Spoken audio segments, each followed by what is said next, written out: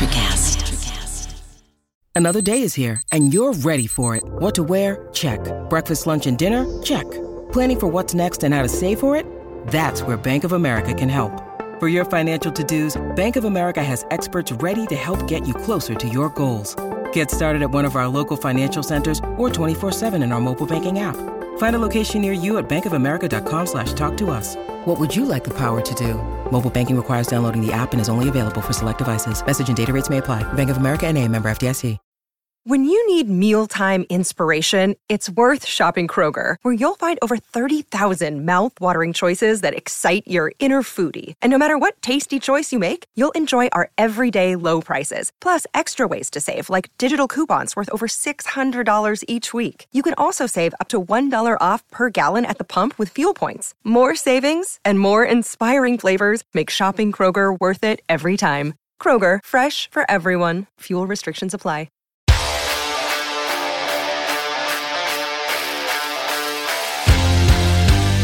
Welcome to Missing the Point. I'm DK Sizzle, and I am so excited to talk about the Boston Celtics. I have been thinking about the Boston Celtics. I've been going to bed and hoping to dream about the Boston Celtics. I have been waking up in the morning. My first thought is the Boston Celtics. I've been brushing my teeth with green toothpaste. I'm ready to go for obvious reasons. Reasons, we've had an amazing series unfold right before our eyes so far. I'm here with just the one and only real BK Bob Kelly. It's just the two of us today to talk all things C's. That's all this show is going to be about. So if you came here to listen to the Bruins who are getting their asses handed, and listen to something about the Bruins who are getting their asses handed to them by the Hurricanes right now, 3-0. We're not talking about that because this is all happy and positive land. If you're here to listen to talk about the Patriots, we're not talking about that because neither Bobby and I are Patriots fans. This is Celtics. So I'm going to start it off hitting it right over to you, BK. What's going on, dude? How about that fucking game, huh? Like that was taxing. It was emotionally, mentally, and physically taxing. I feel like all of us as Celtics fans were in Milwaukee that night, living every single possession, dribbling every ball, shooting every shot right alongside them. Every time the ball left somebody's hands to go towards the rim for the C's, I was an emotional wreck. I was in a glass case of emotion. Can you relate? Yeah, bro. So I said this to you guys. I smoked the first cigarette that I have smoked in 15 months during that fucking game. Okay. Yeah. Like since I quit when we first started the show, I had to smoke one. I bummed one off my neighbor because I was like, bro, I can't deal with the stress of this game. Right. It was unbelievable, man. I was also smoking, but I have no accolades that got ruined. My streak got ruined by my own lack of fucking discipline and willpower. I can't blame the Celtics. So you got that up on me. Yeah, bro. It was honestly the most rewarding but stressful game that I think I've watched for this group of Celtics. You know what I mean? Like, we've been through a lot with this core, like the Tatum, the Brown, the Smart. Shockingly for like a while now. Yeah, man. And for them to show us the old Celtics again at the beginning of that first quarter, they sure did. And then rebound to what we saw in the fourth quarter, which we'll get to, it was so rewarding to see just the dog come out in all of them. It wasn't just Tatum, wasn't just Brown, wasn't just big fucking playoff Al. It was talk about that. It was the whole team, man, top to bottom. They just looked like dogs in that fourth quarter. They looked like a team that knew that they were playing like shit and were like, listen, guys, this is fucking it. This is it. And they felt it, and they executed perfectly. Emmy's a great coach. It was just like down the line, man. I'm so happy. I'll tell you, just as a quick plug, this week on the 617, we're releasing a show called Championship DNA. It used to be called something else when it was over here on MTP, but we're releasing a show where we basically recap the 2008. The theme of the show is we recap old New England championships, but this week, for fitting reasons, we're doing the 2008 Celtics. Go check that out on the 617. The link will be in the show notes. I think it coincided perfectly with this game to be released. And I know this is right up your alley, Bobby, but I'm here with you now. Like, I know that you're always the one trying to get us hyped, but I'm always trying to be a little realistic. Ray's always trying to be a little realistic. I'm fucking here. Like, I'm full on, like my eyes are rolling into the back of my head because it's reminding me not necessarily of specific moments that happened in 2008, because I feel like the stuff that happened in 2008 is singular. It happened with a singular group of guys that played basketball a certain way. And like, We talked about this ad nauseum over on the 617. Please do go check that out. It's a great show when you're done here. But it's the feeling of something special happening. It's whatever happens, the reason I'm okay saying this now, because I'm freaked out about jinxes like all the fucking time. The reason I'm okay saying this now is that I'm at the point where no matter what happens, I'm proud of them. Yep. No matter what happens from this point forward, whether we get our fucking face punched in Boston again and we go down, or we just win our remaining games and move on, I'm proud of them for the mentality that they've showed. And if we went out tomorrow, if it was like, that's it, you don't get to play any more games, it's over, it's done, Boston goes home, I would be, for the first time in a long time, optimistic going into the offseason and saying to myself, well, with a couple of additions or a couple of tweaks, I think we have a core that can win a championship. Now, we don't even have to address that right now because it's 2-2 with the defending champions after a sweep of what was a lot of people's favorites, right? It's another. They were the Vegas's second favorite exactly. to go to the finals at the beginning of the postseason.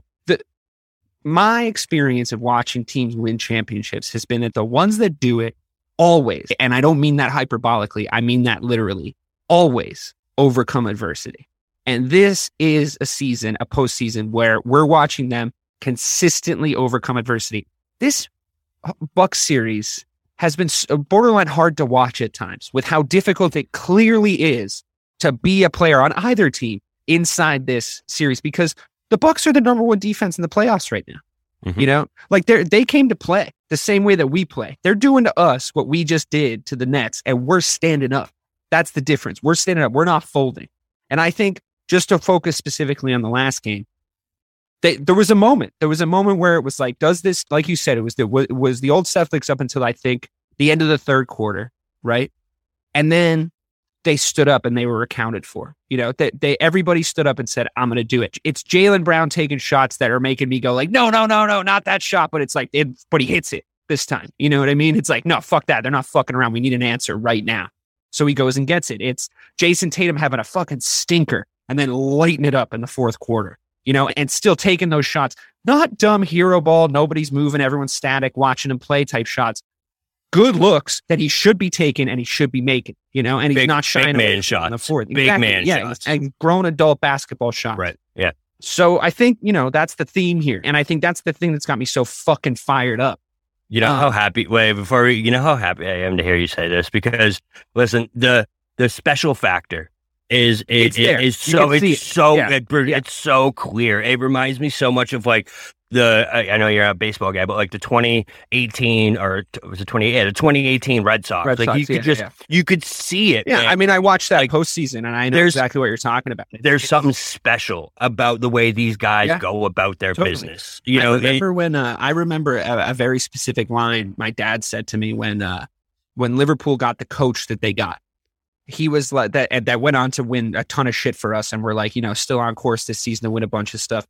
And my dad's a very practical guy. He's a very, very straightforward guy. He was like, I don't know, there's a sense of destiny about Jurgen Klopp and Liverpool and them being together.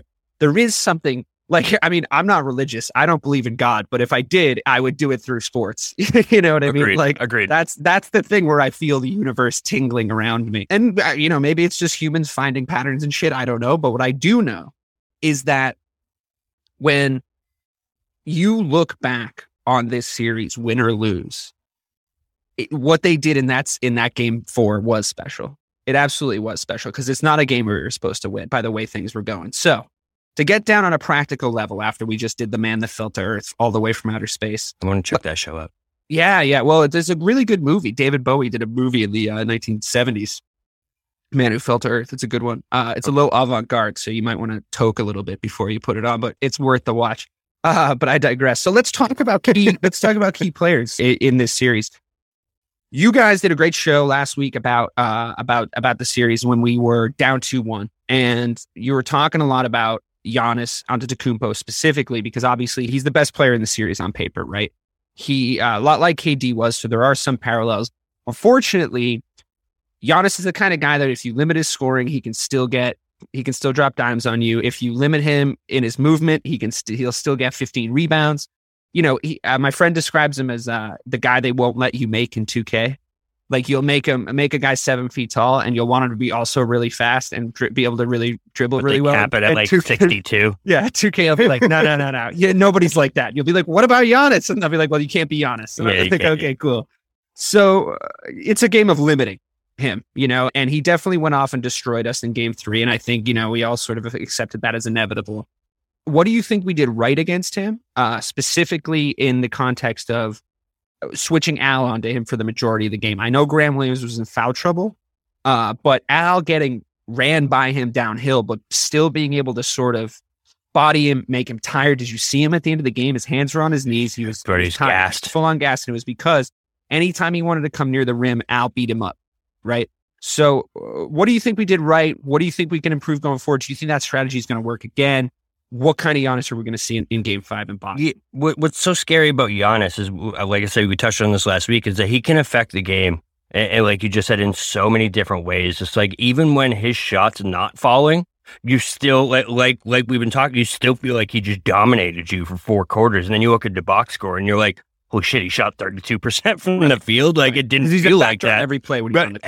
Every possession, he makes something happen. The big thing to me was, in that second half, we limited a lot of second chance points that he was getting, because he and the Bucks were dominating us on the offensive boards in the first half. The absence of Rob Williams, I think, played a factor there. Huge. Yeah, huge, because like, you can do everything to get a body on Giannis, but when he's just the biggest man on the court, there's not much you can fucking do. I mean, Daniel Clay trying to out-rebound Giannis is like watching a child play with his dad in the driveway. It's not good. It's not a good look. And then we'll go on to talk about the negatives of some of the players. And I've come around to a couple of your opinions, but I hope you've come around to at least one of mine when we talk about the role players later, but continue. But so with Giannis, man, it's so... I honestly feel like he's the reason we won that game, because I don't know. So Bill Simmons did a whole thing about Giannis's likability coming into this series, and how, like, you can't talk to someone and then be like, fuck Giannis, I hate Giannis. You'd be like, right. What? How the fuck do you hate? I think I hate Giannis now, man. And I think the Celtics do too. Yeah. That's the trick in Boston. The Celtics can and will make their fan base make the most likable person in basketball hateable. We did it with Magic Johnson. We can certainly fucking do it with Giannis Antetokounmpo. No problem. Bro, and him, I don't know if he thinks we are those soft Celtics still. I kind of think he did. When he yammed on Horford and gave him that look, bro, you saw a fire get lit under this team. I think I saw a stat earlier that, like, since Giannis got that technical, we outscored them 63-48 for the rest of the game. So that was the moment. I really do believe that was the moment, because 100%. I think that I've seen that moment play out against us a number of times. 100%. Like, specifically, you remember the LeBron right in Tatum's face dagger 3 from the corner in that, I forget what year it was. I'm not good with years, but in one of the years we went to Game 7 with the Cavs. Yeah, I was at that game. It was the one where Terry Rozier was like 1 of 96. Yes, exactly. Yeah. And in that same playoffs, Harden also missed like 37 fucking shots to against the Warriors. So it was just like a weird weekend or whatever. But I want to say it was 2017. Anyway. It was the year we had Kyrie. Kyrie was out, and Tatum and Brown brought us to the ECF. I don't think we had Kyrie yet. Did we? Keep going. Point being, so these moments, right, where you know that they're going against you, I feel like there's an alternate universe in the multiverse somewhere where Giannis yams that on Al.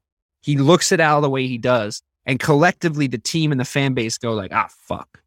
But for some reason, and I'm not sure what that reason is, maybe it's because it was Al Horford and his specific reaction, but for some reason, when that happened, I feel like they just got pissed off.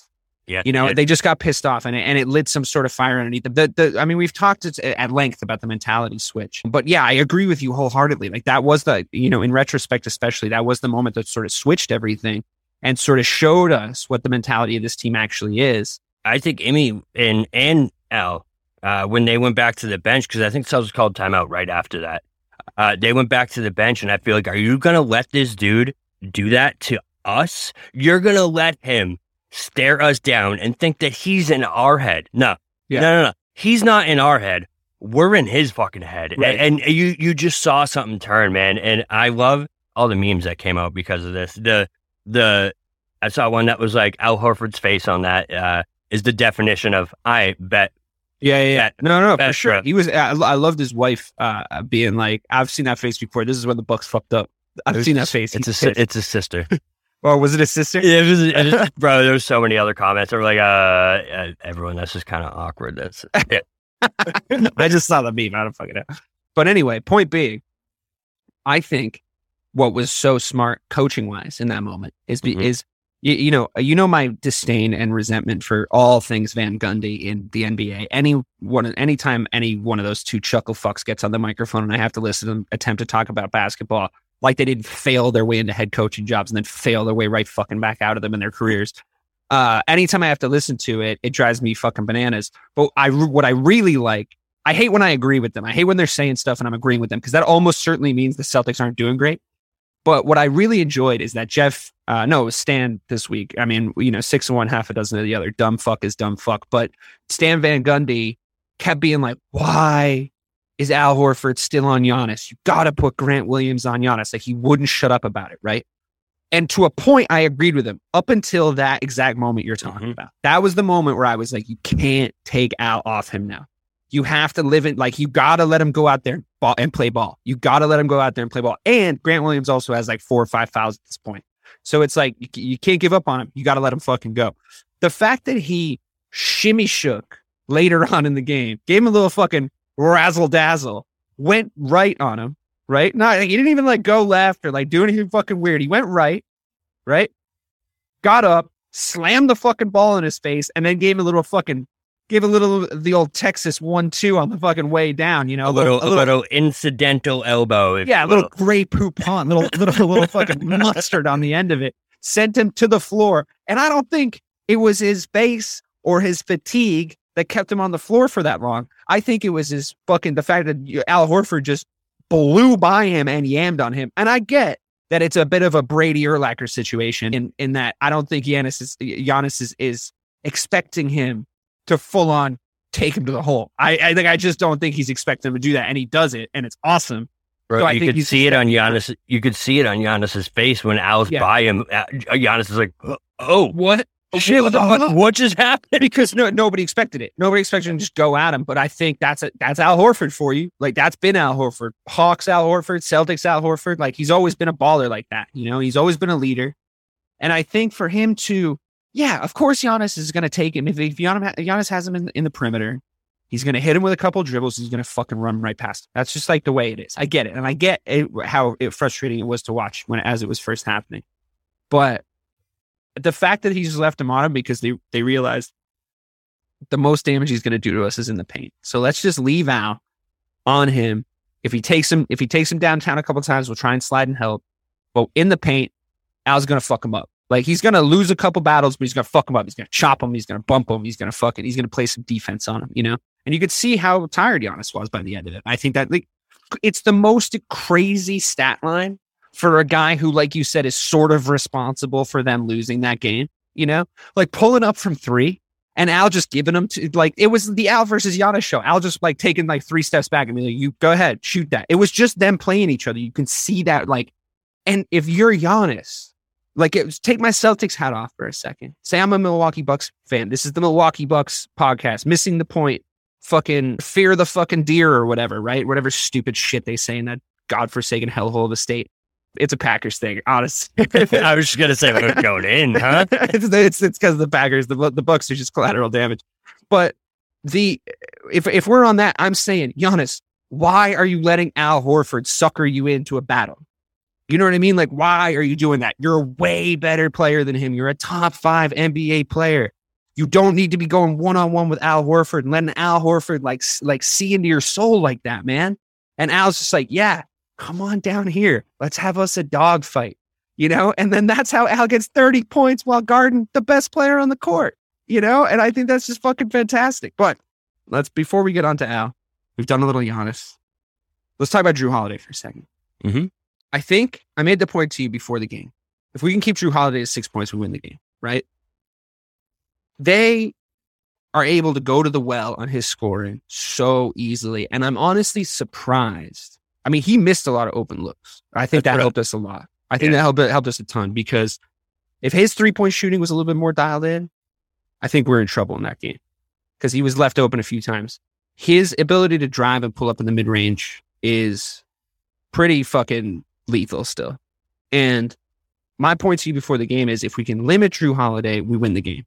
Because what they're able to do is, you remember when this, and I know you already know this is for the audience. You remember the way the Celtics were able to stifle plan A for the Nets, and they didn't have a plan B? Because plan A, and this is when we kind of realized Ray was right about Steve Nash. Because it's like, well, where's your plan B? Plan A was make our scorers score, right? It's pretty straightforward, and I don't hate it. But it's, once we stifled that, now what are you going to do? And they couldn't do anything. What the Bucks have done a really good job on against us is, we'll stifle Giannis. And I heard you make this point last week. We'll stifle Giannis. We'll make him take dumb pull-up mid-range shots, or give him the shot from 3 and let him miss, or whatever we'll do. We'll stifle him in those ways, right? But what they can do then is they go like, well, Jrue Holiday's getting penetration on them every single time. He's too fast. They don't have an answer. That surprises me. That should be the guy we should be able to guard the best. Why is it Marcus Smart able to just live with him? It feels like they switch really well to get him space. And I just think we need to figure that out if we're going to win this series, because he's honestly, it's looking a little easy for him. And I think people are maybe sleeping on how good of a scorer he actually is. And he gets the most important points. Like, he scores a bucket right when they need him to. Like, he's become that guy on the team. So do you agree? Do you disagree? Like, where are you at on the Jrue Holiday conundrum? And do you have an answer? So I think what it is with Jrue is he definitely felt slighted almost with DeMarcus Smart winning the Defensive Player of the Year, because before this year, you know what I mean, Jrue was seen as maybe the best defensive guard in the NBA. Marcus wins that award, and all of a sudden, it's all about Marcus. You know what I mean? No one's talking about Jrue and his great defense. No one's talking about these things. So he definitely felt slighted. I just don't know if he's ready to be the 2 guy on a championship-winning team. Which you wouldn't have said after Game 3, though. Right. No, agreed. I wouldn't have said that after Game 3, because after Game 3, him and Giannis sat down and they both had buckets, and they both had numbers in every column. So I wonder what changed. I feel like it's as Giannis goes, Jrue goes. You know what I mean? I feel like he feeds off him a lot. And the fact that Giannis was getting challenged and not shut down, not by any means. He had 34 and 18. So not by any means. For the entire night. But Jrue, man, was brutal in Game 4. He was I'm going to go over. So he was 5 for 22 from the field. Yeah. Volume one of 6 from 3. And he was a minus 23. How many points when he was out with? there? 16. 16. All right.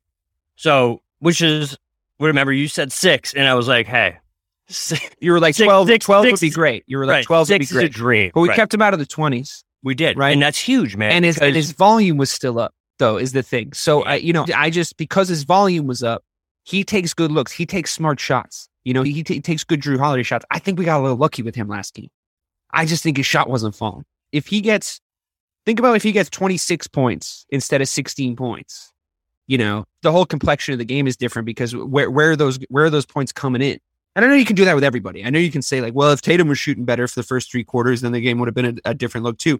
I'm talking about practically, what the fuck do we do to prevent him from getting 20 decent looks? Because I feel like every time he shot and missed, they weren't terrible looks. He wasn't shooting dumb, contested, 2 guys on him type shots like Giannis was taking from time to time. He was missing open looks, and that's just luck. That's not going to happen again. So we got to figure that out. You know what I mean? Somehow, somewhere or another. I just feel like he's their second guy. If we could take him away from them, if we Giannis is going to do Giannis shit, but if we can take Jrue Holiday out of the equation, if we can unlock that, maybe we play a zone. Maybe we switch Jaylen Brown onto him more. I thought Jaylen Brown did pretty good on him. I know he's a little bit long to guard a guy that fast. Like, I don't know. Jrue Holiday's the guy that's like, the way that in a series like this, there's a guy that's like living in your head. I'm like, I love Jrue Holiday's the thing. He's exactly the kind of player I like. He's exactly the kind of player. Yeah.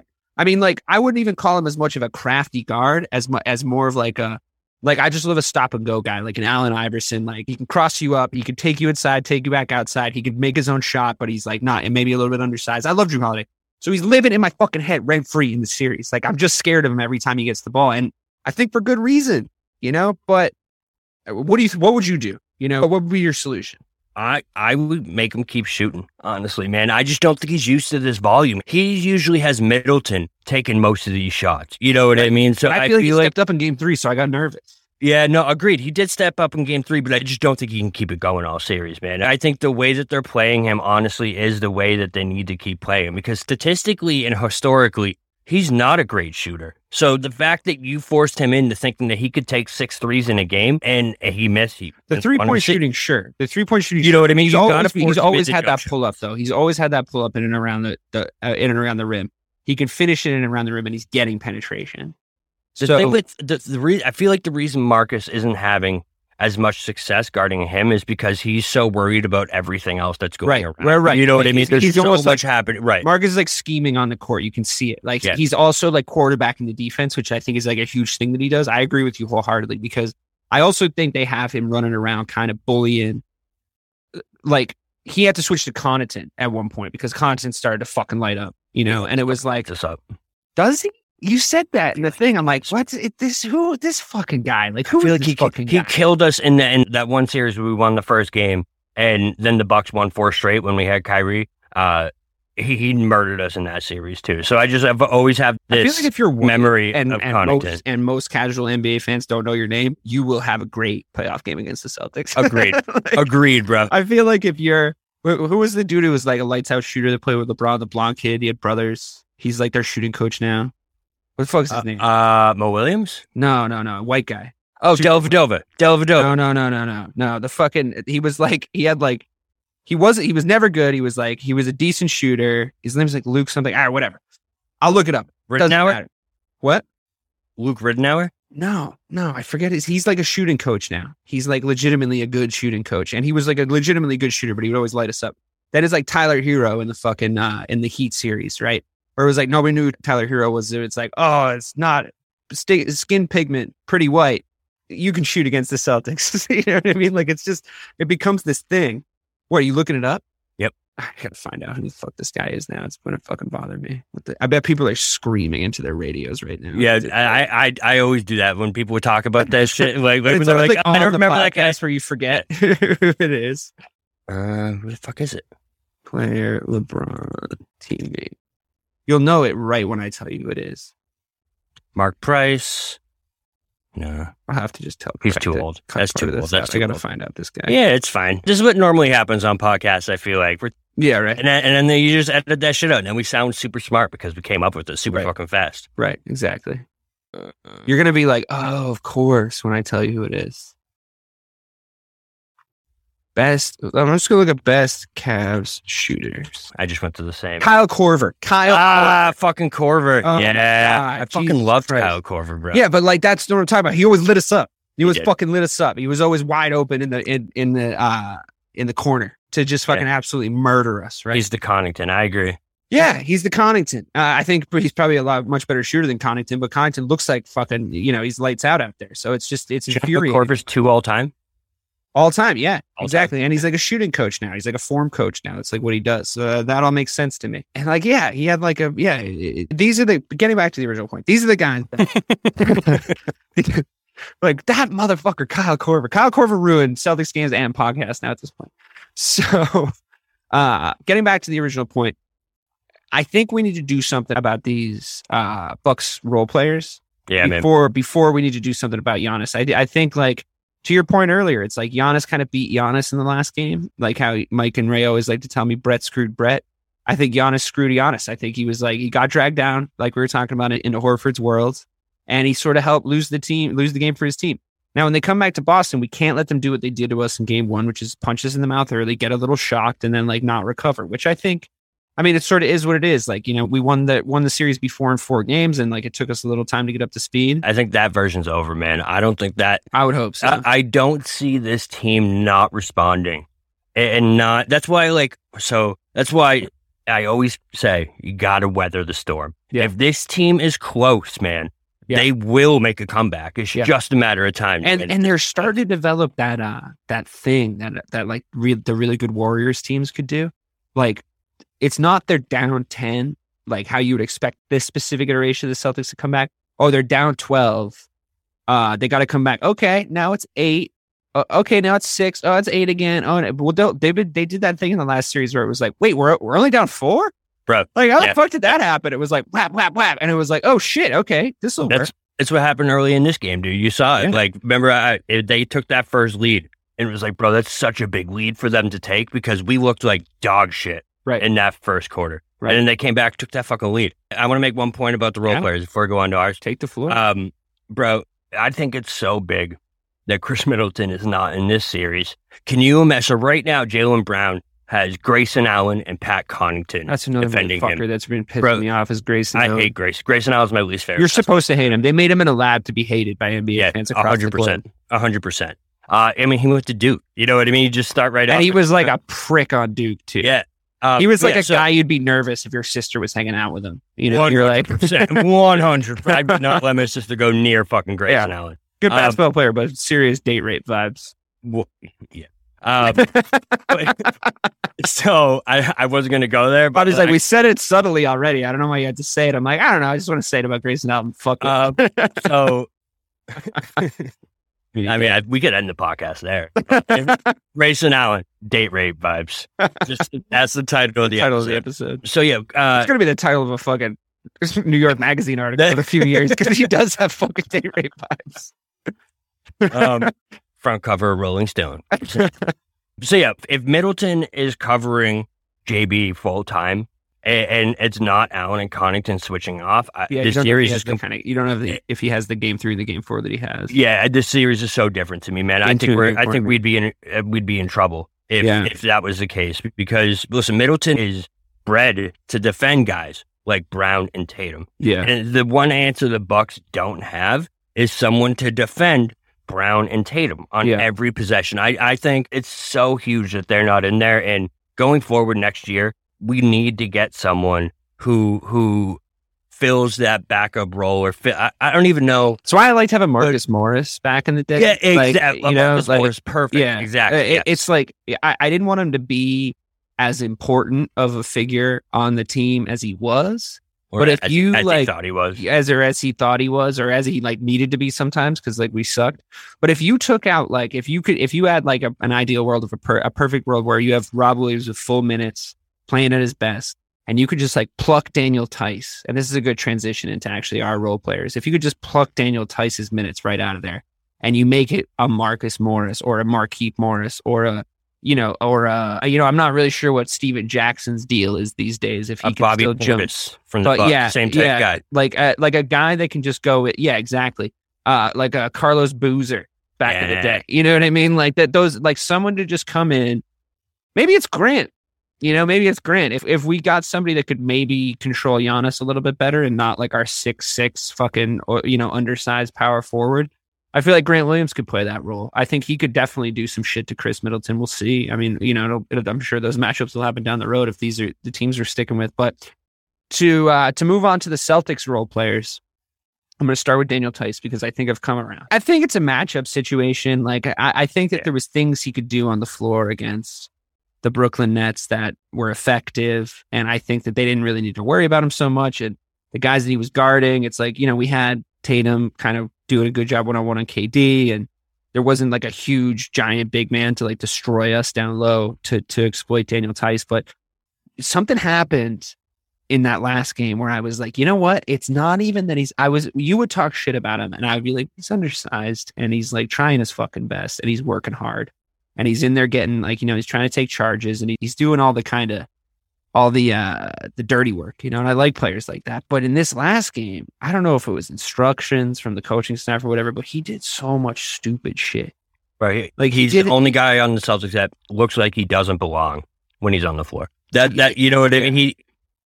Keep going. Sorry, I didn't mean to cut you off. No, you didn't cut me off at all. It's the dumb fuckery that got me in the last game. Yeah. He took 2 back-to-back 3-point shots when we were down. Bro, that's it. And it's things like that were killing me. He didn't do that in the Brooklyn series, but it would be like that on the defensive end where he would get caught out of position. He got cut a ton. Right. We'd be playing great defense, and then all of a sudden the Nets are back in the fucking game. KD got rolling a little bit. Why? Because Daniel Tice couldn't fucking get out onto the 3-point line fast enough, or he didn't see that back cut coming, or it's just, I feel like Emmy doesn't. Honestly, I feel like Emmy doesn't like him that much because he didn't see the floor for the first, two games. There was a moment he's where not physical enough, man. He's not so many things. Listen, Daniel Theis is who he is. All right, I'm happy we got him. We got rid of Schroeder for him, so great, amazing. In a different series, he might be able to play a role, but I agree with you essentially. I also think I was so fucking angry. I mean, I was alone in my house watching the game. Thank God there was no other humans around. But there was a moment where off a fucking rebound from a free throw, and he had position on Brook Lopez. And I get that Brook Lopez is a monster, and I get that he's huge, but he had fucking position on him. You know what I mean? If you have your fucking ass backed into the dude and the ball's falling towards you, he can't Randy Moss you in that situation and just put it back up because you got to leave your feet. And I watched Daniel Theis not leave his feet. And I was like, are you fucking kidding me? I would have benched him for life if that was me. I mean, this is why I'm not a head coach. I'm a very reactionary individual. But I would have benched him for life at that point. It's just unacceptable. Especially if you're what's essentially considered a big man. You can't be letting dudes fucking Randy Moss you like that over the top. Anyway, yeah, I'm with you on Theis. I don't like seeing him on the floor, especially not in this specific series because the Bucks are too long. They're too strong. They're too athletic. They got too many guys that they can just happily bring onto the floor to just bully Daniel Theis. He's like chum in the fucking water for them when they see him in there. If we had a Serge Ibaka type or a whole different stuff. Someone along those lines to just come in and kind of bump with those guys inside for a little bit, take a little of their energy away, sure. But that's not what Theis is doing. So I'd almost rather the big tall Australian fuck that we got rid of. What was his name? Baines. Yeah, I don't think 100%. I don't think he was as good of a basketball player as Daniel Theis, but I think that he would get in there and fucking get. He had more dog. He had more dog in him. Get grimy in there. Fuck it. Yeah, I need something along those lines because Daniel Theis ain't it.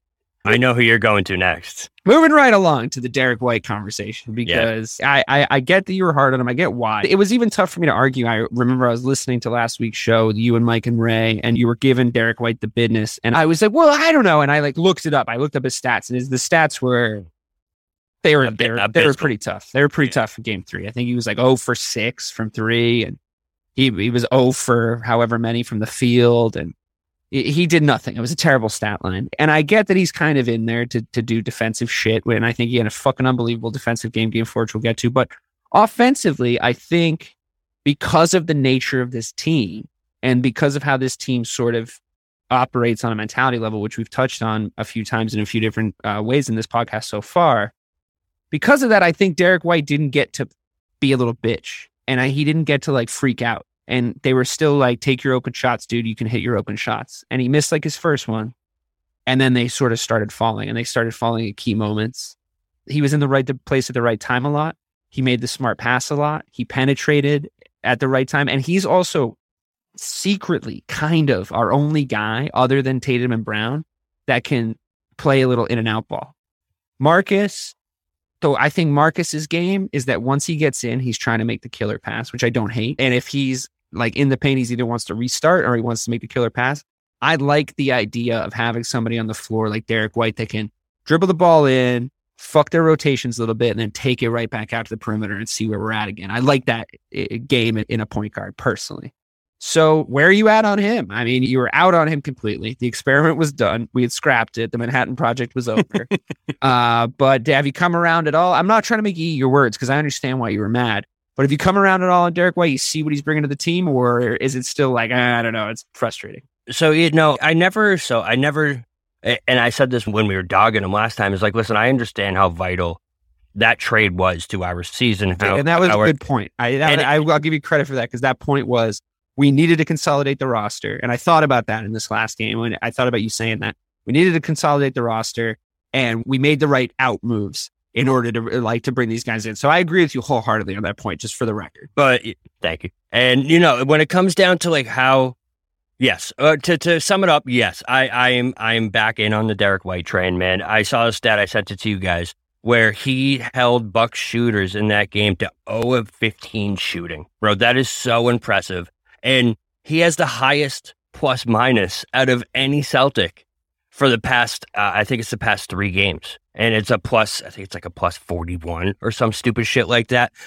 When he's on the court now, It just seems like we're a better executing team. And I don't know what it is. The one thing that was bothering me, which I feel like he kind of figured out, was the trap. He was getting trapped so much in those first 2 games in the backcourt, man, where I don't know if he wasn't expecting it, what it was, but I felt like, they would trap him and he'd be like, oh shit, what do I do now? Do you hate his dribbling? I don't love how he dribbles the ball. I don't love how he possesses the ball, and I think that I don't like the way anyone on the Celtics dribbles the ball. I feel like Jaylen Brown's dribbling. I'm like, Jaylen, give it to. The Celtics don't have anyone that I feel comfortable dribbling the ball from more than 10 feet. That's where you know what I mean. Like if Pritchard, that's it. Yeah, that's it. You're right. Payton Pritchard. I've actually come around on him to the point where I'm like, for literally that reason, because when he gets the ball, when they try to press us full court in any way, I feel like we get a little rattled sometimes. And when they try to press us on a rebound when we haven't fully secured the ball, when it goes to Pritchard, I'm like, okay, we're good. Because he's like small and he can just fucking dribble the ball up, and that's all I need. That's all I need right now. Nobody's like stealing the ball from him. No one's even gonna try because he's like that kind of player. Payton Pritchard might be the best handles on the team. Which is sad. I'm back in on Derek White. I am, man. I'm still not all the way in offensively. I still think it scares the shit out of me every single time he pulls up for a jumper. I don't mind him on a wide open 3. I really don't. So I like his shooting form. I think they'll start to drop.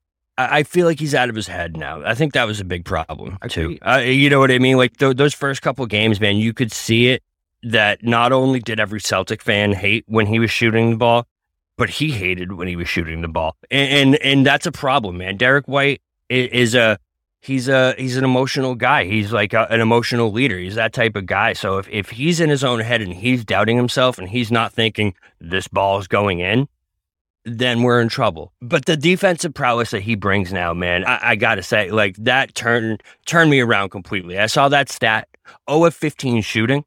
And I'm all about like the advanced metrics, all that shit. His advanced metrics are off the fucking charts in the past 2 games, man. He is by far the most efficient defender on the Celtics for the past 2 games, and it's not even close. So I'm back in on Derek White. With the asterisk that what we did talk about, Marcus has to do a lot right now. Right. No, okay. Yeah. So I feel so to go to Marcus real quick too. I feel like what it is Derek White is taking the role that Marcus had a lot during the regular season, because we had Rob doing the free safety roamer role where he's just everywhere fucking everyone up.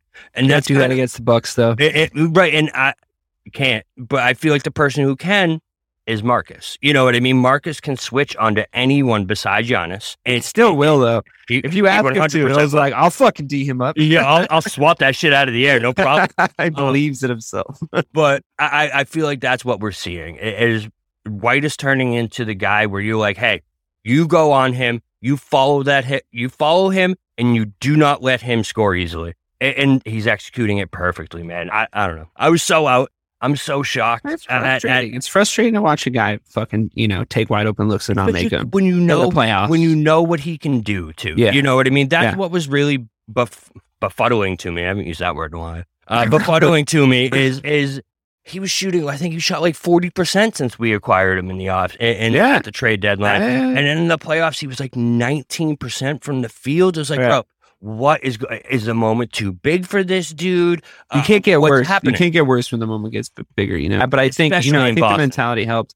I think he was still in his head. He took an early open 3 that didn't go in. That I was like, I would expect you to make that. I'm like, you guys shake those fucking cobwebs off, dude. And I think he kind of did. I liked also our fun little joke about how he reminds you of the guy you make in 2K when you first get into the league and you're like, just your stats are so bad you can't get by anybody, so you're just trying to play defense. And you're trying to pass the ball. Trying to get that teammate grade up. Get that teammate grade up. And you're like, I got to take a wide open look. I believe in myself to hit the like perfect timing on my shot meter. But it's a really small window because the shooting is, the shooting's low. So he does remind me of that sometimes. But I do think he had a great game for it. And I hope he can, long may it continue. So in the other Discord, I saw someone put out there, and I actually kind of agreed with it, that Derek White reminds him of a point guard, Rob Williams, where he plays great defense. He does all the intangibles, but you don't really trust him offensively. He can do some things, but he's very limited offensively. If he's not in the right situation, he's not going to go off in that game. He Maybe can right now. but Maybe he right won't. now. I feel like there's Right. a world where Derek White becomes a pretty efficient scorer, to be honest with you. He was in the past. I mean, Yeah. he was in the bubble with San Antonio that year. That doesn't and- count. and- Everybody was fucking weird that year. The Lakers won a championship that year, for God's sake, and they're all at home right now. That's how much of a fucking aberration that was. Just need to get that little because scoop in there. the old guy's got like 5 months off, so that'll do it. Yeah. I mean, whatever. We'll see. Fuck those guys. So moving right along to let's see. Let's go on to the stars. Because I feel like Jaylen Brown deserves a lot of credit. I think for obviously the Jaylen Brown game, which will be commonly referred to as the Jaylen Brown game in this series, where he just fucking started the game off just shooting lights out and just being all over him. It was a big response from him. I feel like it's the guy that has a shitty game, and it's not about what happened in that game. It's about what you did after and how you responded. And I think he responded really well. How do you think he played in game 4? What'd you like about him? What'd you not like about him? I personally felt like he hit shots. He hit answers a lot, which I really enjoyed. And I think he stepped up when he needed to. And I think he was shooting with confidence, even in situations where his confidence maybe should have been lower because he hadn't been playing that great. And I liked him defensively, but where are you at with JB right now? Yeah. So that game, I think it was game 2. Was it game 2? Yeah, game 2. Have we talked since then? Did we talk? We have not. We have No, not. bro. We got our asses whooped. Well, we didn't get our asses whooped, but it was the 0.10 of a second game in game 3. So Yeah. Game 2, man. He was so unbelievable in that game. And I haven't seen JB play like that. And I mean, I don't know. Since his injury last year, like JB was awesome this year, but he wasn't putting up 30 points at all this year, really. This past game, though, right? So I feel like what it was, the reason we didn't see JB go off is because he knew that this needed to be Tatum's game because of how shitty Tatum was in game 3. Yeah. So but you can't really think like that, though. I know, but I really feel like he knew he needed to be a role player on side of Tatum, and then as soon as Al also took over, he definitely took a side seat to that. But he was doing the intangibles, like you just said, man. He was playing great defense. What did he score? 18 points in game 4? Yeah. So he had a good game. It wasn't anything that jumped off the page, but it was everything you needed him to do, man. Big points, though. Big points at the right time. Yeah, for sure. 2 for 5 from 3. And, I just think with one of those JB 3-point buckets was when it was like a low percent. He was like guarded. And if he missed it, we would have stayed down 10, but it brought us down 7, like something around that range. Yeah. And it was like this is fucking going in type shot. Like he just pulled up and took it, and it went in, and it was like, okay, cool. This is the kind of play we need. Like that was one of those 2-3-pointers was a big bucket because its context matters, right? Yeah, and I just feel like with JB, man, I brought up the comparison last time. I don't know if you heard it or not, but he reminds me so much of Jeff Green. Every single time I remember you guys talking about it. It's just because it's like they're freak athletes, and there might be a point where you are relying on your athleticism because you spent your whole life relying on your athleticism, and it works because you're way more athletic than everybody else. But then you get to the NBA and you got to develop some shit. I think the difference is Jaylen Brown has the basketball IQ, the brain, the work ethic. Mm-hmm.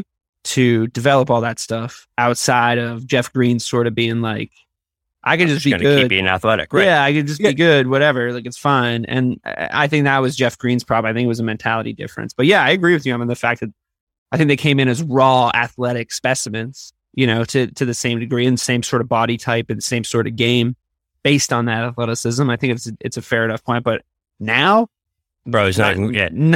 But so what is you can see that he's taken that to another level where he is still athletic like that. He still makes those plays, but like you just said, he does all those small things that Jeff Green never did, man. And it's so big to this team that you can have Jaylen Brown go 5 of 11, only score 18 points, but still make such a big impact on this basketball game, man. He was huge on the eye test for sure. Yeah, and exactly. You normally with athletic guys, when they're not scoring, when they're not making those freak plays, they disappear, they vanish. And JB hasn't been doing that since game 1, man. So I think it's such a testament to who he is as a basketball player, what he's developed into as our clear 2 guy too. I think that that's something that's big is he's accepted that, like, listen, this is fucking Tatum's team, and he knows it, but he still can be there when you need him, and he's gonna deliver, man. And it's just, he's so special with that mentality, man. When you have a guy who is a superstar in the NBA, have a shitty game, and he is out before the next game shooting jump shots and threes and practicing 4 hours before the game. He's the first person at the goddamn stadium. Yeah. It's a special mindset to have, man. I think Emmy has a lot to do with this Jalen. I think he might have been better for Jalen than he even was for Jason, to be honest with you. 100%. Listen, coming into the offseason, you knew that Jalen wanted a black coach to come coach his team. And he made he was like, I would prefer sound bites about it. Well, I mean, I get it, to be quite honest with you. I just think, and we've talked about this before, I just think when you have a guy like Udoka, who's been there, who's done it, who, especially now, and in the current climate, especially, like everything that was happening during the bubble in a predominantly African-American league, I don't think it's an entirely unfair thing to say, like, I just want a dude that I can fucking relate to. That if you're Jaylen Brown, you look at Brad Stevens, and Brad Stevens is like, come on, Jalen, fucking do it. You're like, well, fuck you, Brad. Yeah. And it's like, and then that's the guy sort of leading the team when they're all sort of going through this George Floyd thing and the tensions in America at the time, and the media looking to them to speak out on it, but also then castigating them on the other side by being like, just fucking play basketball. And these are all things that are going to affect your game. You say that they're not going to, but they're going to. Like, where you're at mentally is obviously going to affect your game. I mean, ask fucking Stephon Marbury if that's true or not.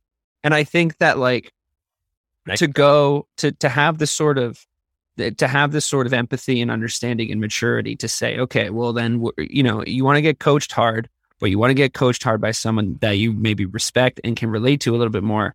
Here's Ime Udoka. How's that work for you? And I think you're still rolling the dice because, he's unproven as a head coach. But at that point, you're at least looking at Jalen and Jason and saying, and I think we were saying this in the regular season, you're looking at them and going, if you guys still have a problem, it's a fucking you problem now, because we gave you exactly what you asked for. So, if that's what you wanted, you got it. Can you figure it out? And I think they are. I think they're stepping up. I think they realize there's no more excuses. There's nothing kind of left to fall back on. They got what they asked for, and it's working out. It's working out. I'm proud of them. I think they're digging deep, and I think he is coaching them better as individual players than Brad was. Couldn't agree more. I think when it comes to the way Emmy is pushing this team, man, I think so. Remember at the beginning of the season, we were so worried and questioning the way he was doing things because it felt like the same shit all over again. Sure. They looked like called the same fucking team right away. It was the same. It was the same exact thing. And Emmy wasn't really saying much. And we were like, what's going on, man? Why isn't he jumping down their throat like we thought he would? Why? I feel like he was just building up a lot of trust. And he was getting them to You can't come in and start kicking ass right away. Everyone's just going to be like, what the fuck? You just got here. But now, when Emmy says shit, it's to better this team. It's because that's what it takes to win. And I feel like Jalen bought into that so hard, man. And he's the one to me that you see the biggest turnaround from the attitude he was playing with, from just everything. Because Jalen, like we all know, he's the emotional guy on the team. He's the one that's going to speak up. He's the one that's going to yell at guys. And it just felt like before I don't want to say he was like the problem with the chemistry, but I feel like he had a big portion of it is Jalen and he was like getting into it with Marcus and the right, bro. Yeah, it was getting leaked. It was like, ugh, this isn't great, and then it was whose team is it, and like all this sort of different shit. I think Mike made a good point on last week's show talking about, and this will be a good transition, I think, into talking about JT. I think he sort of accepted that the kind of stuff that he was the best at doing on his other team, specifically playing at Cal, where it's not Duke, right? I mean, it's a good basketball program, but it's not Duke. He was the best player on that team, which means he's going to, in basketball terms, he's going to be the best shooter. He's going to be the best dribbler. He's going to be, and in the NBA, it's just a little bit of a different thing. There's different levels to it. And I think him seeing where he can fit around Jason Tatum was a necessary thing for him to do, a very mature thing for him to do, and arguably makes him the most important piece of this current team because he had to do that thing. He had to pippify himself, and start to get good at. Pipify was better. Pipify is better. He had to pipify himself in order to and check his ego a little bit. I mean, and I don't mean that in a sense of like, oh, you got your fucking ego, you get paid millions of dollars. I mean, that bullshit. Every human being has an ego. Every human being goes into their life and their experiences, especially in the workplace, with a certain level of ego. Am I doing good enough? Does this person respect me enough? These are thoughts that every human has to deal with on and any workplace. And the stakes are arguably higher in a multi-billion-dollar industry like sports and athletics. And when you're on TV all the time, so those pressures, they mount.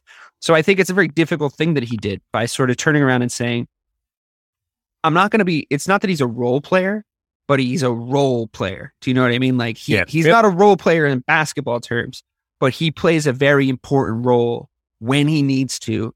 And especially, he's gotten especially good at recognizing when it's JB time, when it's okay. And to me, it doesn't read like, get the fuck out of the way, dude. It's time for me to do it because you can't do it, which used to sort of feel like.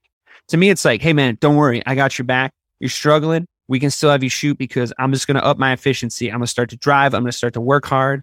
I do still think he penetrates to the basket a little bit better than Tatum does. I don't necessarily think he's just like silky, but I think he's more direct. He's stronger, and I think we need that from time to time. I wish his free throw shooting would improve because that's going to bite us in the ass late in the fourth quarter one day. But I think he knows who he is a little bit more now. He's more secure in who he is now, and I think that that's enabling him to maybe not be the best player on the team, but be the leader.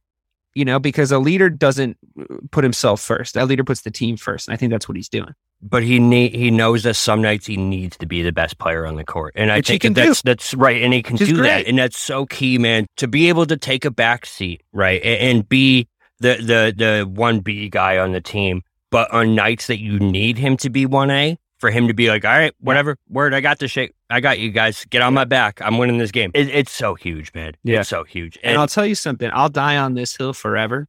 The only type of person, the only category of person that could have come into this team, and I just know this in my heart, there's no way to collect any data on it, but the only type of person that could have come into this team and convinced Jaylen Brown to be the way we're saying he is somebody that was in, around, and actively participating in the San Antonio Spurs organization under Greg Popovich, because that's the only guy I could have thought of before Ime came in and did this that could have come in and done that. Agreed. And I think to circle back to the original point about Ime coming in, he can point to there's no way he's not standing in those tape rooms going, when Manu Ginobili, et cetera, when Tony Parker, et cetera, when Tim Duncan, like Timmy would do this, he's pointing to that stuff. And you know something? Not a terrible fucking whiteboard to be pointing up to and describing when it comes to, maybe Manu could have been like the best player ever on the Charlotte Hornets. You know what I mean? Like maybe. You just took that name right out of my head. I was like, the Hornets? Like maybe he could have been. Maybe he could have been the greatest Charlotte Hornet to ever fucking wear the jersey. He'd have 0 fucking rings right now. He'd have 0 rings. So you can look at that team and you can ask them, like, you can give Jaylen Brown a straight up height. Would you rather? You can give him a straight up hypothetical. Would you rather be the guy with no rings, potentially no rings, that's playing for New Orleans, but you're the best ever Pelican? Like, that's it. Like, you're the Pelican of the century. Or would you rather have been the second best guy on a Celtics team that won 3? You know who else was the second best guy on a Celtics team? Ray Allen was the second best guy on a Celtics team. Or Paul Pierce, arguably. It depends. Depends on who you're asking. You know who else was the second best guy on a fucking Celtics team? Fucking, what's his name? Robert Parrish. Sure, Robert Parrish. Fucking, why Kevin McHale was the Celtics best. Right, okay, the second best guy on a Celtics team. These are names you remember. These are names you know. It doesn't have to, you don't have to be LeBron. And honestly, I don't know if you want to be in today's NBA. I just think you want to go get yourself some fucking jewelry, bro. Like that's what should matter. So moving right along to who is our best player, I think very unarguably, I should say, talent-wise, our best player in Jason Tatum. I love a guy who can have 3 shitty quarters and then go off on the 4th. I love that. Just like, don't worry about it. And not only 3 shitty quarters, 7 consecutive garbage quarters. You know what I mean? No, like, sure, yeah. It was getting to the point where we were like, what the fuck is wrong with Tatum, man? Like, what's going on? What is he doing? And for him to come out and hit those shots that he was hitting, man, that 1 3 that we already talked about was such a big boy three, man. Yeah. And we've seen him hit those type of threes before, but we used to get like mad at him for taking them because it was in the worst times. Well, you know what else though? You know what else? It's what's a little different specifically about what you're talking about. He's not dribbling it for 8 seconds before and then doing it, and then doing that sidestep, but then the guy's kind of still on him, and then he shoots, and like it would go in, but you'd be like, still a dumb fucking shot. It was like, oh, I need to take one step and just pull up without hesitation. You know, it was those type of threes, and I think that's just that shows maturity and growth. It's, you know, like remember when we were shitting on him for the Kobe, which time? The Kobe lessons because we saw Kobe's negative game. Come out and hit it out of those lessons. That's all we saw. We were like, bro, what are you doing? This is the worst parts of Kobe that we hated, that we loved, that Laker fans hated. But now, man, he has such a killer mentality that, like, in that fourth quarter, once that fourth quarter started, you knew he was about to take over. You could see it in his eyes, man. He hit that first three, because what was he? He was like 1 of 6, 1 of 7 going into that fourth quarter from three. Yeah. And he just lit fire, man. And that's when you know someone is special. We already talked about Giannis. He was special because he's making an impact on the game other than scoring. That's what Tatum was doing up to that point, but then he started scoring. And he's just so good. I can't remember another basketball player that I've like had googly eyes for this long than Jason Tatum, man. I just love the way he plays the game. And I love his quiet confidence that he has about him. He was talking in the post-game interview, and he was saying, you know, like, it's not always about scoring. You need to come out as a star on your team and make an impact on the game. You need to leave your mark on every single playoff game if you're going to be a superstar in this league.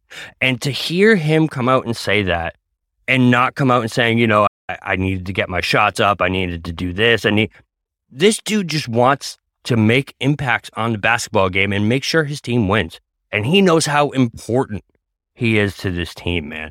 And you see it in that fourth quarter because he just took that game over, bro. He did. He finished him off. He came in and he swung the final axe. I'll also say that the pendulum has swung when he does shoot, even if he's having a bad shooting night. If it's a good look, I still want him to take it. There's no red light on Jason Tatum anymore, you know? Like there's certain players where I'm like, you know, I'll just be like, you need to stop fucking shooting. Like it happens with Marcus Smart sometimes. It definitely happens with Daniel Tice after like one shot. Sometimes it happens with Jaylen Brown because he can just be really off, and I haven't seen him correct that with volume before. Maybe I'm wrong. I mean, someone can correct me, but I just haven't. Yeah, I haven't seen it happen. What we've now seen a couple of times and very officially in that game 4 against the Bucks, and it's something we should always remember. He shot himself out of a fucking bunker. You know what I mean? Like he was in the bunker. The Germans were throwing fucking grenades in there, and he had to get the fuck out of there.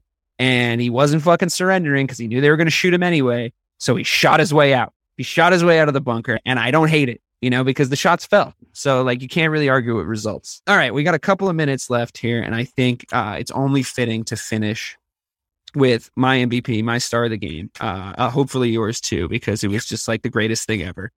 We talked about, you know, sort of a little bit about him from the Giannis perspective, but Al Horford with that, my God, bro. YMCA, old man, not so sure if he's got any game, but then we start to play, and every time you try to guard him, it hurts. And every time he guards you, it hurts. And his shots drop his shots ugly, but their shots are dropping. He had 30 points against Giannis, who was guarding him. He was guarding Giannis. It was in their one-on-one. We talked about the mentality of it. I fucking love Al Horford. I love him with all my heart. I wanted to move into my house, and I'll cook him dinner every night. He can have a percentage of my retirement plan. Like I would give anything, the shirt off my back, to Al Horford at this point after that win. How did that feel? Let's start with me talking about his 3-point shooting and how fucking efficient he is from out there, and then let me know what you thought of his game overall. Yeah, man. So I just want to bring everyone back in time to this offseason when we traded fucking a shell of Kemba Walker straight up for Al Horford. And Al Horford is now the most important player on this team. So I want to shout out and give Brad credit for that because, listen, we fleeced. Who did we trade him to? I think it was the Thunder, right? Bro, Al Horford is the most important player on this team right now. And everyone knows it. Everyone on that Celtics team knows that if Al is there, we're going to show up and have the fire and have the fight, man. In that second half, so I have it up here. He played 23 minutes. He was 7 of 10 from the field and 3 of 5 from 3 for a plus 14. That is. I don't remember the ones he missed. I just remember the ones that went in. Unbelievable, man. The biggest thing with Al is that he didn't. I really feel like it was the turning point when Giannis dunked on him, and Al doesn't not give up. He doesn't back down whatsoever. Giannis is staring right at him, bro. You don't do that to an old head like Al, like he's a fucking veteran, and he's always been a dog. So like, what the best vet Marcus has ever had is what he said. Best vet I've ever had. For his exact words. Yeah. And it was like magical. You know what I mean? Like that game will be known forever as the Al Horford game. That's what that game is. And he's just so big for this team, man. Like it's crazy that it's gone from a guy who could barely stay on the court with the Sixers to a guy who was about to get bought out by the Thunder. Remember, he sat out the end of last season, the last like 30 games, washed up. You know, he's done. It's this, it's that, He's 35 and he's a big man. Right. It's nothing to be ashamed of. You're a 35-year-old big man. Most 35-year-old big men have been turned into fucking ashtrays and glue at the fucking scrapyard by this point, But not even fucking close. It's a different game, bro. It's just like so crazy. I remember Al's first stint with us, right? He would spot up from 3, and every time, if he wasn't wide open, you were like, oh, God damn it.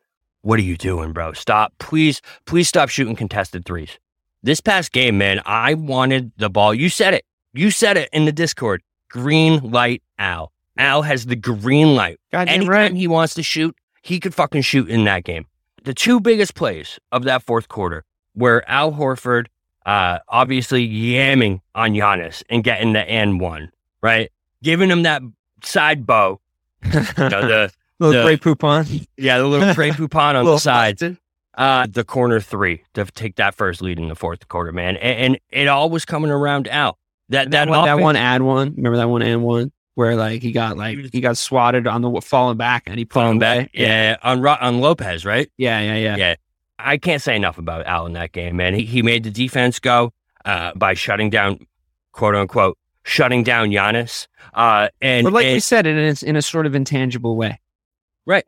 In a sort of in the way maybe mentally, but maybe not on the box score, but like whatever, we won the fucking game. Yeah, I can't say enough good things about Big Al. We talked a lot about him in the Giannis stuff. He's fucking unbelievable. Obviously, we love having him, and also credit to him because he looked goosed when Grant Williams picked up his 4th foul. He looked fucking goosed, and then Ime had to be like, "You gotta go back out there," and he was like, "Cool," and he just went out and he had a great game. He was crying in the locker room after. That's how much he put it all on the table, man. He put it all on the table. It was a must-win game. It was a must-win game. Al Horford, perennial quote-unquote winner, a guy who does everything right. He played maximum effort every single night. That's literally why the Thunder sat him last year, because they're like, bro, you're too fucking good. Stop putting in so much effort. We need to lose these games. And he doesn't have an NBA championship. You know what it is? So he wants this so bad. And he knows he wants it so bad. And I feel like that's why, like, once he got going and he saw that fire in Al's eye, I think he was like, Al, this is your fucking game, man. This is your game. It's time for you to go left him and on take this over. Conventional wisdom in the Van Gundys would have you believe that Grant Williams should have gone out there even in foul trouble and stayed on Giannis. But nah, you got to let Al play. You got to let him play. Can I say something about Van Gundy real quick? I've never agreed with what he's saying more than what he's saying in this series specifically. He hasn't been so bad, but still from time to time, I'm like... I just love that he's trying to...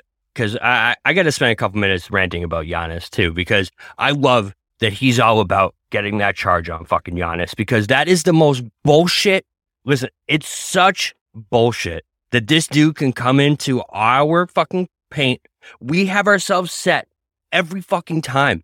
and he just bowls us over. All the And charge refs don't calls, call all shit, the man. charge calls have gone their way too. Even the review that they like What didn't I- overturn it. It's like I witnessed that exact same thing happen. It's like if our feet are moving at all, even if we've gotten to, give them time to get into the position, you got to like not be in their landing zone, whatever. It's just not consistent. Like the refs, like I hate talking about the refs. I don't want to blame them. I want to win despite them, but they have just not been consistent, man. And it is a charge. And honestly, I wouldn't even be so mad if they just called it for our superstar back in the other direction. But the shit that Tatum does, because Tatum pushes off, like I know he pushes off. It's undeniable that he pushes off. But don't call that if you're going to not call Giannis's charges or call both of them. That's all I asked. I just asked for consistency. Yeah, agreed.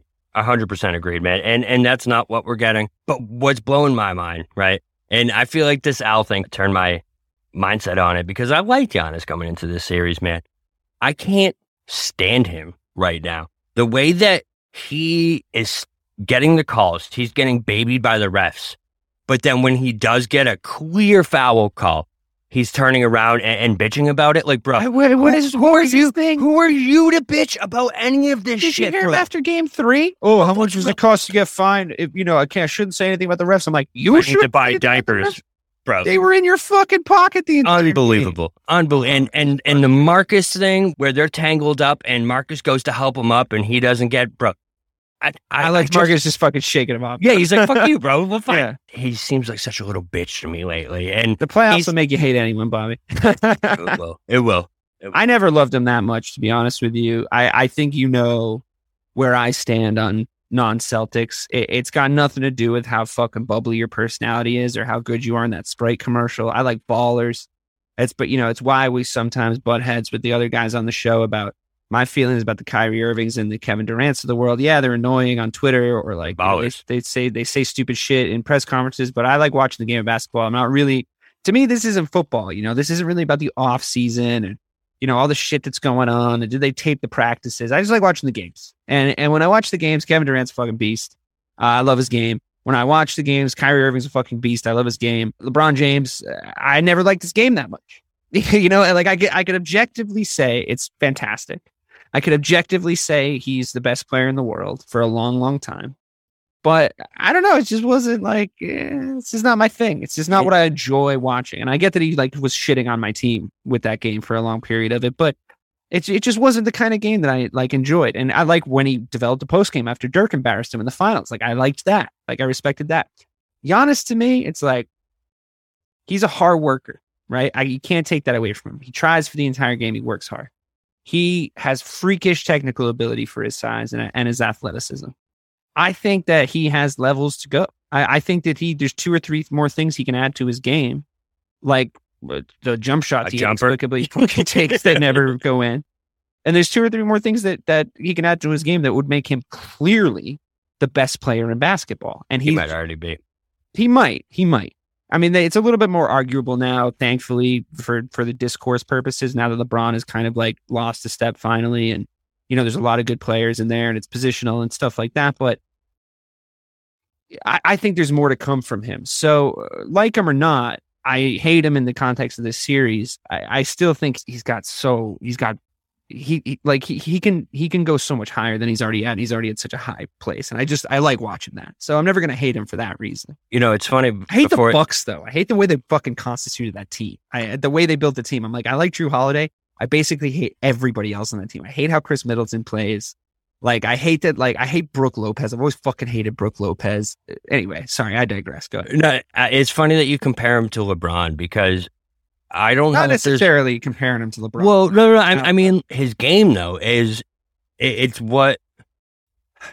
being freakishly more athletic. It's very right. It's very reminiscent of LeBron, and then without the killer jumper, right? Without that killer jumper, yeah, that's what it is. And it's just, listen, I don't know. But coming into the season, it just seemed like everything this dude said, everything he did, the way he represented himself, the way he played basketball, he was a champ. Like it was all about, the right way of playing and putting maximum effort, not being a little bitch. And I just feel like, I don't know what it is. Maybe it's because he won a championship and got a little big, or maybe it's just because we're in a heated fucking playoff series with him.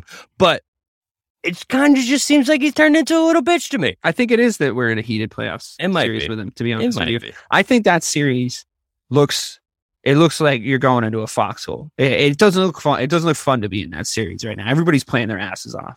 A little shout out to our Championship DNA podcast. This series reminds me a lot of 2007, 2008 basketball, man. It seems like the first so many more 110 mid-range jump shots. It's crazy. It is great, but it just feels like 2010 all over again. First to 110 wins. And you don't see that in today's NBA. And it's just crazy.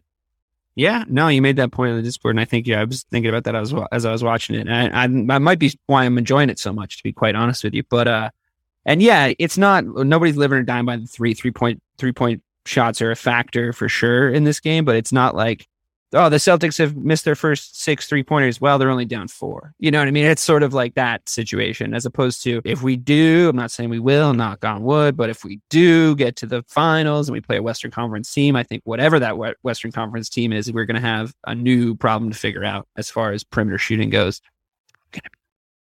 Just between. Probably. It's probably going to. I mean, I know the Suns won a fuck ton of games, but the Warriors kind of look like the Warriors again. Anyway, whatever. So, that's going to be a killer series. I can't wait to talk about that. I'd take the Grizzlies. I'd take the Warriors. I would probably take the fucking Suns. I feel like the East is actually harder than people are giving it credit for. We're going to have to walk through a fucking gauntlet if we want to get to the finals. I'd much rather see the Sixers in the next series than the Heat just on matchups, but that's a problem for another day. We gotta get through this slog of a series. So yeah, I mean, that'll do it. Looking forward to game 5. Yeah. What? Predictions. Dude, this is an emotionally taxing series. I don't even know if I can have a prediction here. I think it has to go to 7. It's just this is a series that has go to 7 games written all over it. And I think you made a very good point in the Discord. We took home court back. So I'm not terribly stressed about it going to 7, but they've proven they can win in Boston. And Mike makes the point about the referees being terrible in this series. I hate the fact that they were clearly responding to the media comments, the referees. The mandate should be whatever they say, just fucking don't referee context. Referee the game. Don't referee what they're saying. Don't react to what they're saying in the media. Don't look at it. Don't listen to it. Just referee the game by the rules of the game, please. That's all I'm asking for. You don't need to be like, oh, I heard what you guys said in the media. We're going to get an extra couple of... And the basketball's the worst for that. But predictions is definitely going to 7, and if it goes to 7, we'll have home court. So I'm saying season 7. Yeah, I'm going to agree with that, season 7. But listen, I can tell you one thing: if C's come out and win Game 5, the extender himself, Mr. Scott Foster, will be the referee for Game 6. I don't know if they've already, but 100% Scott 100%. Foster's reffing Game 6. Bro, I just don't see the Celtics losing at home in a Game 7 situation. Like we've seen when the Celtics play their game. I said it coming into this game, and I was very close to being right. They win. They win by a considerable amount, and they won by 8 last night. So I know it was a tough road to get there, but they did end up winning by 8. So I just feel like in a Game 7 situation where it's do or die, win or go home, there's no way that this team with the dog in them, the fight in them, that they lose that game. I would love it. I would love it if Mike's right and they close this out in 6. You can't possibly convince me you're winning this in 6. Me either. Happening. I would love it, but you can't convince me of it. What I will say, though, is Game 4, if Game 4 is a microcosm for the entire series and it's a who blinks first situation, who wants it more, who blinks first in this series, I think we've proven that we have a little bit of deeper to dig, if that makes sense. We can dig a little bit deeper than these guys. And we might, if Game 4 is any indication, because it was in Milwaukee, and they're a pretty good crowd over there. And we had to dig deep, and we did. And I think if that's any indication, I think, I'd be very confident going to Boston with these fuckers. But bro, you ever been to a Game 7 in Boston? Yeah. That shit is electric. Oh yeah, it's the best. It's the best sporting event environment I've ever been in. It's in definitely where I'd want to be in a win or go home situation. It's also why I wouldn't be thrilled about the Suns. It's crazy out there too, or the Heat. You know, like there's. Well, just the home court thing, just on records. Yeah. But there's a chance that like all the better records maybe still get knocked out. So we'll see. Yeah. Listen, the Bucks gave us home court too. That's what I fucked. They had it. Is they handed it to us. They said, no, we don't want it, guys. We don't want it. And so, I'm glad in retrospect. I mean, I would have taken it either way, but I'm glad in retrospect we won Game 4, not Game 3, because then we have the momentum going back into Boston. Because then there's a world where we take them back to Boston and we smack them. Like we beat them bad, like Game 2, maybe. And like, then all of a sudden the series looks different. Then all of a sudden I'm maybe we go back to Milwaukee game 6 and close this bitch out. You know what I mean? Like, we fuck them up in the next game. Like, I think it could be possible. But yeah, I think that'll do it for Missing the Point. Myself, DK Sizzle, the real BK Bob Kelly. I thought that was a great show. I thought we talked about all of our big performers. And I hope that we're as happy and optimistic as we were in this show the next time we talk. So until then, keep it green, everybody. Hey there, I'm DC. I host the rock podcast, Back to the Arena, The Interviews. It's about a 30-minute podcast where I talk one-on-one with a band who has released new music.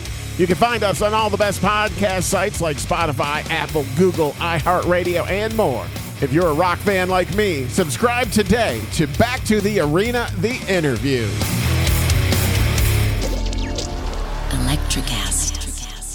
Welcome to Ringside with Ray and Prince. My name is Ray Leonard Jr. Oh, is that the set? No, that's just my dad. My name is Prince Daniels Jr. Daniels again with a big home touchdown. On this show, we come to humanize athletes, entertainers, business executives. We're going to see what makes them tick. Tuesdays, 10 a.m. Pacific time on Spotify, Apple, Amazon, and wherever you get your podcasts. We'll see you there. Peace and power.